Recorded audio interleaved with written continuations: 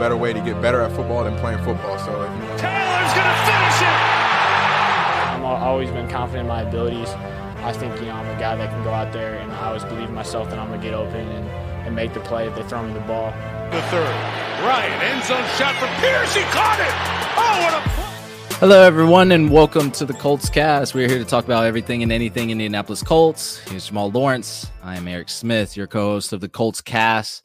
Jamal, let's jump right into it. OTAs, what did you think about it? Man, OTAs, I actually just watched Shane Steichen's presser here just a few minutes ago. It's only a quick, 5 or 6 minute one. But what I liked about that, man, and this is more so about him and his style, more so than OTAs in general, just because I know that today was one media day, so we got a little bit of content, but not a whole lot. But dude, Steichen is a straightforward, no BS guy. He walked into the podium straight off the bat, said, "Hey, we're not about to sit here and talk about this Isaiah Rodgers Sr. stuff. We're gonna let NFL do their job. We're not speaking on it. XYZ." Left it at that. Eric, as you can imagine, every reporter fired away questions at him. Isaiah this, Isaiah that, Isaiah this, Isaiah that. He said, "Guys, I'll tell you like this. We're not talking about this. Here's where we're going to move on forward to." So that's why I like, and then but one question that someone asked, they said something along the lines of, how did the NFL, or is the NFL still in the building? And, how are they taking everything that's going on? So he did say that NFL is in the building, but he said that the NFL comes in every year to kind of have this discussion with the players. I wasn't aware of that the NFL comes in every year to talk about the importance of not gambling, et cetera, et cetera. So, again, as we know, he made a few 100 mistakes because he placed over 100 bets, but that's wild to think that every year they come in and players can still find a way to do silly stuff. It's not like this something where they tell you the first day of your contract, "Hey, don't make a mistake," and that's the end of that conversation. It's a yearly thing, so that's kind of frustrating just to think about again. But it's not going to be a negative episode. I just wanted to throw that part out there just because I found it interesting that they do come every year. But, another thing that I liked about Steichen, and during this interview, they were asking him about the cornerback room, the young guys being there. What does he think? Or, who's going to have to step up and be that guy? And he essentially said, it's collectively a group effort. He said, "I don't pinpoint guys. I don't pick one person and say this has to be our guy. Everyone has to come together as a group and make this team excel." And I really like that because that's that positivity you need, and that sets everybody's accountability the best. No one's getting put on a pedestal. I think we see egos a lot in the league, and egos can be a good thing, but they can also weigh heavy on teams, especially whenever it comes to player performance. We know if you have the highest ego on the team, you expect to be treated a certain way, you expect everybody to bow down to you, et cetera, et cetera. It seems like he's kind of nipping that in the bud. Not saying that the Colts have anybody who is that egotistical on the team, but he definitely sets a level playing field for everybody. And he said that across the board for every position. It wasn't like he just harped on the cornerbacks group. He said no matter what group it is, we expect everybody to be on that same level. So I could appreciate that. And then kind of just wrapping it up, the biggest elephant in the room, of course, obviously, besides Isaiah, was Anthony Richardson getting those second-team snaps today. Minshew got those starter snaps today, and Steichen just said straight up, "Hey, it just happened like that." He said it could very well be tomorrow that Richardson gets the starting snaps. It just happened to be on today, which is a media day. But they also asked, do they think that this is the new thing going forward? And he said, no, it's super early in the process. We still have all summer to figure out, what's going on. Just so happened the chips fell today that Minshew got the starting rep. So that was good to kind of hear. Can't look too deep into it. We did see a beautiful deep ball to Brashad Perryman from Anthony Richardson. It was over Nick Cross. Nice. I love to hear that stuff, that he's got that deep ball accuracy. But yeah, AR5, that's going to be the talking point of every OTA, mini camp, training camp, all that. It's going to be Anthony Richardson's show. But let's get into our main segment. So we dropped an emergency episode a few days ago after news broke that the Indianapolis Colts cornerback, Isaiah Rodgers Sr., is being investigated for gambling infractions. Just talked about that. In light of that investigation, our cornerback group is taking a big hit. Just like Jamal was talking about, who's actually going to step up? It's going to have to be a group effort. I don't think the severity of the loss can be quantified right now, but one thing is for sure, we can't rule out the possibility of adding a veteran to the team to replace Rodgers. It can very well happen. So let's take a look at 3 free agent cornerbacks that the Colts should target. Please be sure to comment below with your thoughts. Let us know what you guys think about the cornerback free agency group. We love hearing from you all. Maybe you have another free agent in mind. Be sure to like the video, subscribe if you haven't already. If you're watching our video this far in, you might as well subscribe. That's the best way to support us, guys. Jamal, who do you want to start with? Go ahead and talk about Eli Apple. Let's talk about him for a little bit. Eli Apple. Oh, yeah, I know y'all might not like this.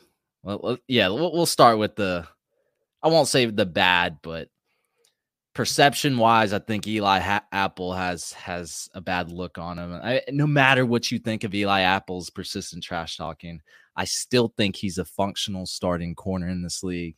He's definitely a troll on social media, but hey, that doesn't bother me as long as you can play. As long as you can play some, that's fine. That's fine. The Bengals have not re-signed him yet, and he's definitely a potential target for the Colts. 6'1", 203 pounds. He's only 27 years old, so he's on the younger side of the veteran. He's had some success over the past few years, some bad moments as well, so some highs and some low lows. Fact of the matter is that we wouldn't be signing him to be the cornerback one for the foreseeable future. No, we just need something solid. He's solid at best, and that's all we need, right? Give me a solid guy to help this cornerback group when we need it. 1-year contract, and I would be content. The Bengals have made it to the Super Bowl and 2 conference championships in the last 2 seasons, and Eli Apple has been the starting cornerback on one side for those times. We can't write him off. You muted. Sorry, my mic is muted, man. I was like, why can't I say anything? No, you're right. We can't write him off, man. And like you said, dog, he's a trash talker. Everyone knows that. But this is a value. It's a value thing for us, man. I really like that we can get somebody with some experience in there who's played at a very elite level, had opportunities at a very high level on great teams. I want to see someone like him come in and kind of set the tempo for us. Show the young guys the ropes. It's not so much about him, like you mentioned, getting a 6-7 year deal. No, that's not the objective. The objective is for him to come in and essentially kind of train these young guys and show them the ropes, because it's a lot to ask for a rookie, a 20-year-old or whatever, to come into the league and start day one. So someone like him that's a good value pick who's played in Super Bowl, who's had an opportunity to play for that, for the highest thing you can in football. I wouldn't mind him being on our team. And like I like a little trash talker. I do. So I wouldn't mind seeing him out there. A lot of the best players in a lot of sports are considered assholes, if we're being completely honest. Not saying Eli Apple's at that level, but I just want to make a point. A word from our sponsor before we get to our second player. Father's Day is right around the corner, and you haven't gotten your dad anything yet? Don't worry. That's where the sponsors of today's show, Manscaped, comes in. You and I both know he needs some serious grooming in his life, so grab your dad the Performance Package 4.0, and he'll thank you for helping him tame his beast. It's a win-win situation for both mom and dad. Go to manscaped.com and use code ColtsCast for 20% off plus free shipping. Manscaped is the only men's brand dedicated to below-the-waist grooming and perfected their game with the Lawnmower 4.0.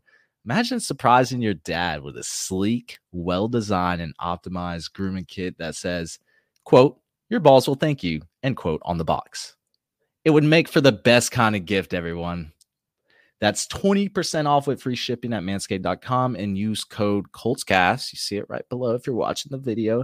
Don't forget that you came from your dad's balls this year. Show your original home some love with Manscaped. Jamal, Fabian Moreau. What you think about him? So that's a name that I'm gonna be honest with you, I wasn't even familiar with up until we got into the situation. But that's a guy who, I mean, after looking some stuff up on him, I kind of like what he's done with the Giants. He had a pretty good year with the Giants last year. I mean, you're talking about a guy with 10 passes deflected, 66 tackles. He wasn't even a starter at the beginning of the season, but he still managed to have 14 stops. he had his career high was 66 tackles. He was kind of all over the place, and I think he stood out for the Giants. He stepped up for them in a role where they really needed someone at a desperate time. Not again, similar to what I was just saying, is not somebody who we're looking for a long-term fix for us, but someone who can come in and really kind of set a nice tempo for the team, and he can really get out there and show these young guys the ropes. And I think that what he did last year, again, it was a career for him with those tackles.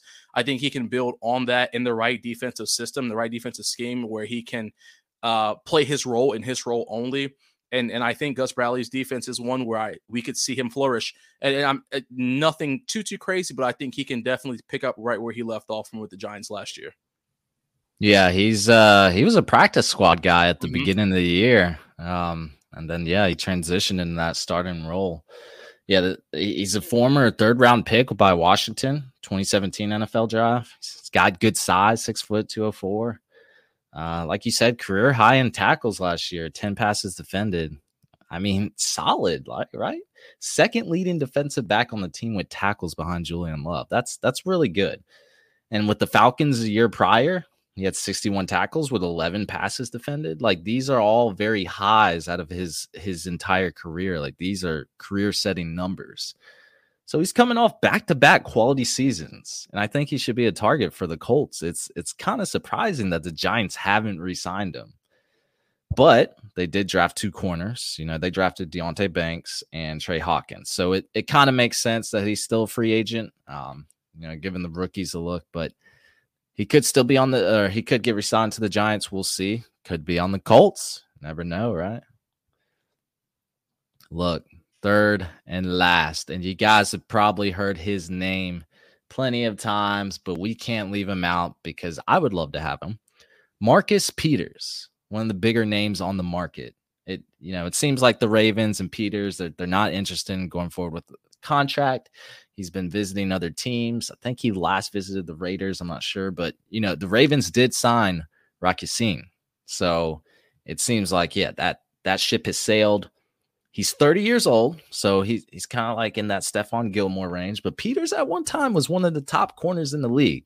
You can't deny that. He's a true, what you call a ball hawk. 32 career interceptions. He's a very aggressive corner. Probably not the best fit for the Gus Bradley defensive scheme, in my opinion, but he's attacking the ball and taking calculated risks to get those picks. Still, he's a high risk, high reward player. Because if he fails or gets the wrong read, I feel like the opponents, they're either moving the chain or scoring. Still, I've seen this man levitate up, rob the offense with an interception, like pick 6 type interceptions. Like, I'm telling you, high reward type plays, and also seen him, like, the receiver caught the ball and the man ripped the ball out of his hands and stole it. Like, is that a forced fumble? I think that's a forced fumble recovery all at once. Crazy stuff right there. That is a aggressive player, highly skilled Marcus Peters. We have the cap space. Money shouldn't be a big issue for us. I'd happily take the 4-time All-Pro to help develop and lead our young corners. Boom.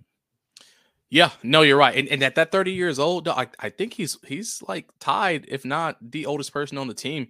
We don't have a lot of age on our Colts team, man. It's a pretty young team overall. So, and I'm not afraid of that 30 years old. That doesn't bug me at all. Like you mentioned, Eric, this dude's a ball hawk. I think he has 7 pick 6. I think it is. It's a crazy number. He's been all over the place. And I just want to touch on that high risk, high reward, like you were just talking about, because I've watched some film on him just over the past couple of days. And what I like about him, man, is he can contest that ball. And like you mentioned, I've seen him get in there, rip it out from his hands. But I also like what he does too, where if he knows he's not going to be able to get the ball, like go for a jump ball, he doesn't worry about jumping forward. He kind of just waits for the receiver to get the ball in their hands and then try to either A, knock it out, or B, knock him out of bounds before they can come down with it. I know that's not probably the most, typical thing to do, especially because, as a you want to see your cornerback at least try to make some kind of eye contact with the ball. But in a situation where I think he can kind of read his receiver he's been on the entire game, if he knows he's not going to contest that ball, next best thing for me is for you to figure out a way to get this guy out of bounds before he can get on the ground. And I think he does a pretty good job with that. I do think he has that kind of aggressive old school play to him, and that's where his high risk, high reward comes in, where he's trying to, hit stick you, lay you out every single play. But I like that, man. I like that in him, and I think that'll be a solid fit for what we have going on here if he can figure out a way to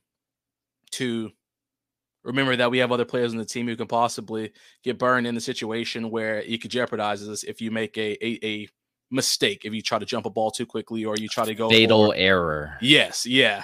And that's the only thing that would scare me. But besides that, man, hey, I'm all on board. We got the space for him. Let's make it happen. Yeah, I liked how you talked about how he kind of reacts to the receiver. I've seen a lot of corners do this. They'll watch what the receiver's looking at, kind of see what they're doing, and instantly react. So once they put their hands up, cornerbacks putting their hands up to get in a way somehow, they're jumping when the receiver jumps. It's kind of a reactive play, but it works a lot of times. You see what the receiver's doing. If you can react fast enough, you can deflect that ball out or deny them the catch. It's impressive. But that is 3 targets for the Colts in light of the Isaiah Rodgers Sr. situation. Very heartbreaking. We talked about it last emergency pod episode. This is not how I wanted to start the week off as an Indianapolis Colts fan, but here we are. Life gives you lemons. Lots of lemons. Very bitter lemons. But that's going to be it for us, everyone. Thank you for listening to the Colts Cast. We are live on Apple Podcasts, Spotify, YouTube, or any platform you use to listen to podcasts. We'll be back next time to give you some more Indianapolis Colts content. Y'all have a good weekend. Enjoy. Once it gets here, though. Yeah, it's almost here.